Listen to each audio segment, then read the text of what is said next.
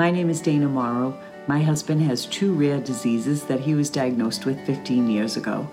And since then, we have spent a lot of time at the doctor's office. A lot of time. Welcome to the Did You Know podcast, where the focus is on rare diseases, how modern medicine is treating these conditions, including the latest breakthroughs in research, and how people cope with their diagnosis and healing.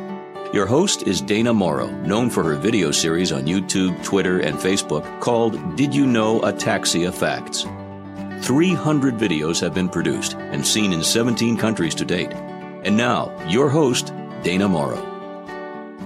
Hi, everybody. I want to talk to you today about how to maximize the time you spend with your doctor. My name is Dana Morrow. My husband has 2 rare diseases that he was diagnosed with 15 years ago. And since then, we have spent a lot of time at the doctor's office. A lot of time. So my intent today is to share strategies with you that we have implemented to help us maximize the time we spend at the doctor's office. And my hope is that you will find some of these helpful and implement them as well. There are 4 things I want to talk to you about today. One is journaling, how to journal, when to journal, how often to journal. I also want to talk to you about creating a centralized repository for all of your medical information, how to prepare in advance for your doctor's visit, and most importantly, how to retain the information that's discussed during that visit. So let's get started. First up is journaling. So as I said, when to journal, how to journal, what to journal, all of these are important. What I want to just emphasize here is consistency is the key. So the mode of journaling isn't as important as what you journal and how often you journal. You want to make sure that whatever mode you pick, that it is simple, but it tells a story. It has to be simple or you're not going to stick to it and you're not going to do it, and then it's going to be invaluable, right? You're not going to have a consistent data point, and that's really what you're looking for. So you could write in a notebook. That could be a journal. You could use Dragon Naturally Speaking on the computer. You could use your mobile device and use the voice recorder or the notes section. And you can also supplement with fitness apps that track your heart rate and your sleep patterns. All of that is great, but what you write is even more important. So let me give you some ideas on that. So I journal every day. I think that that's critical to do because it shows patterns, it shows progression, and it also shows trends. And those are very important for the doctor. You know, let's face it, sometimes there are months in between doctor appointments, and most often the doctor's going to want to know what's new, what's happened since the last time I saw you. And so by journaling every day, you're going to see trends, and you're also going to see things that may have progressed, and you can express those to the doctor. So it's really important. Now let's talk about what you put in this journal. So some recommendations that I have for you. I put the date on every page. That helps me to know that I'm, keeping with this and I'm being consistent every day. And then I put one word at the top of the page, either good or bad, to summarize the entire day. So it was either a good day or it was a bad day. I also will record how he felt that day, both physically and mentally, because they tell 2 very different sides of the story. So he could have had a really great day physically, but mentally he could have been struggling. Maybe he was struggling to find words to contribute to a conversation he was having, or maybe he was just depressed that day.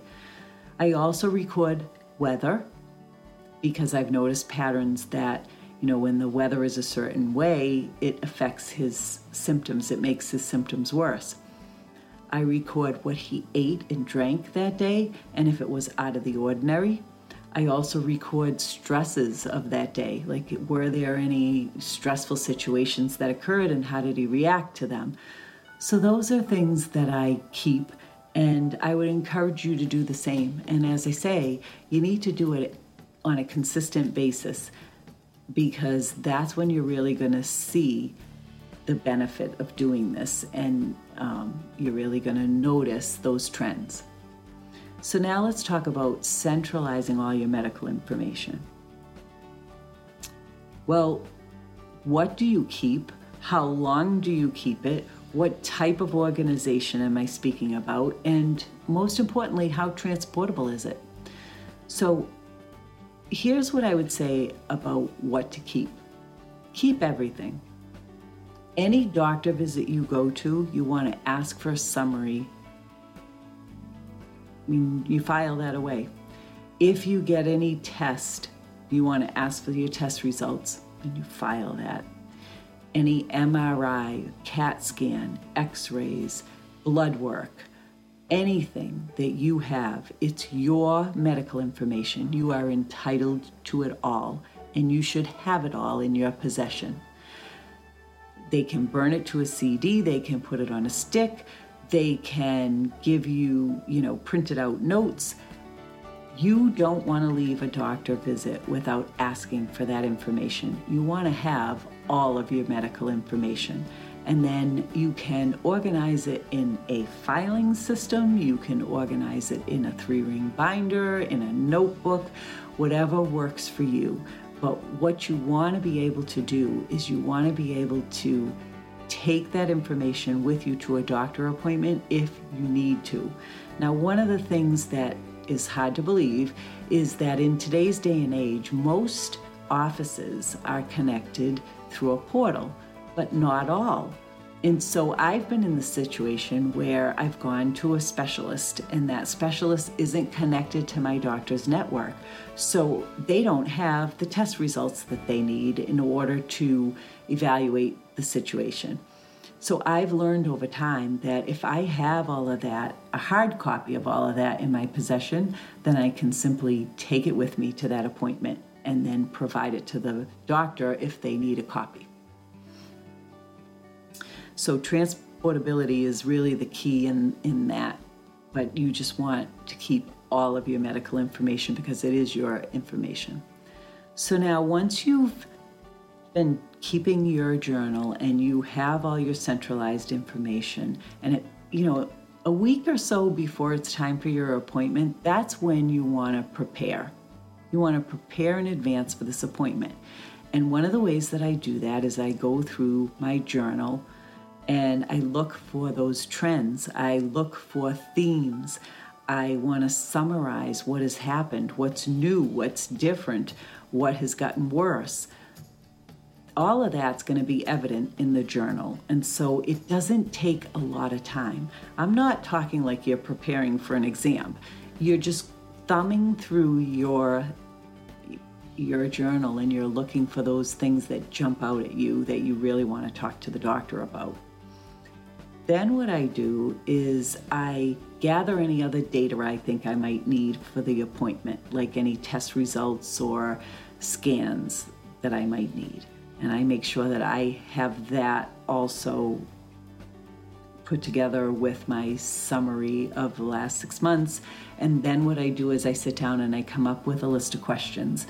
And I, prioritize those questions in order of importance because inevitably you're going to run out of time in that appointment. So you want to make sure that all your most pressing questions get answered first.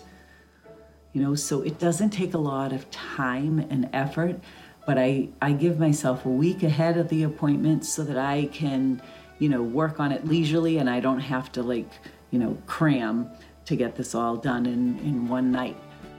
But preparing for that appointment really is very helpful because, it makes it go a lot more smoothly and I feel like I'm more in control of the conversation and where I want it to go. I can lead it in that direction because I've prepared. And lastly, how do you retain all this information? So one of the things that I noticed is with any kind of prognosis, you're consumed by the prognosis, right?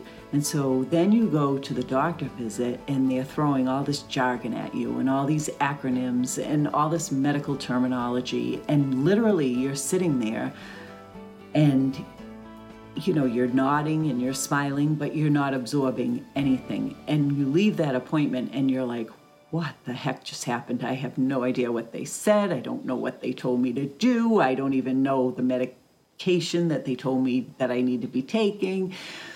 And so here's a couple of tips to help with that. Bring someone with you.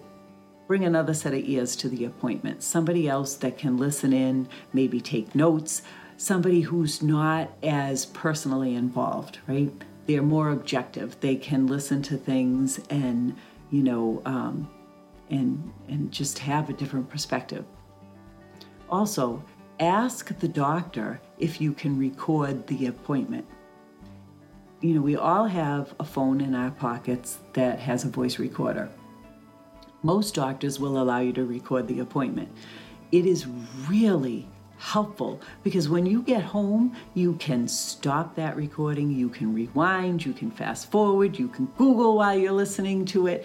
It's just really helpful. And most doctors don't have a problem with it, so ask if you can record the appointment. Also ask the doctor if there are other appointment options. Are you able to do a telehealth appointment next time? And then you can have other people in your family listen into the conversation.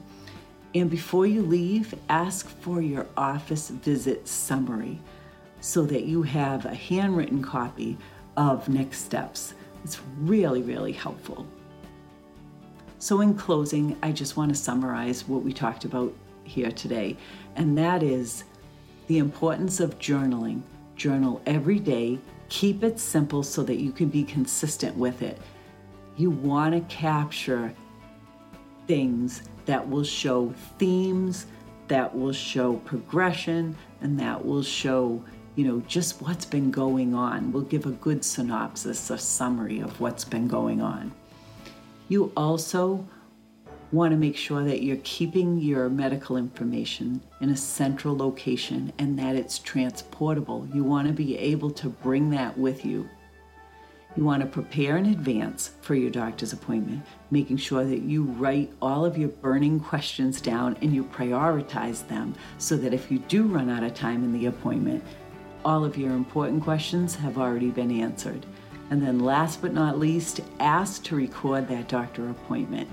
Because you know what? Most doctors will let you, and it will just be so valuable to have after the fact so that you can re-listen to what the conversation was with the doctor. So I hope you found this information helpful, and I hope you found a few things that you can implement for yourself. Thanks so much, and enjoy the rest of your day.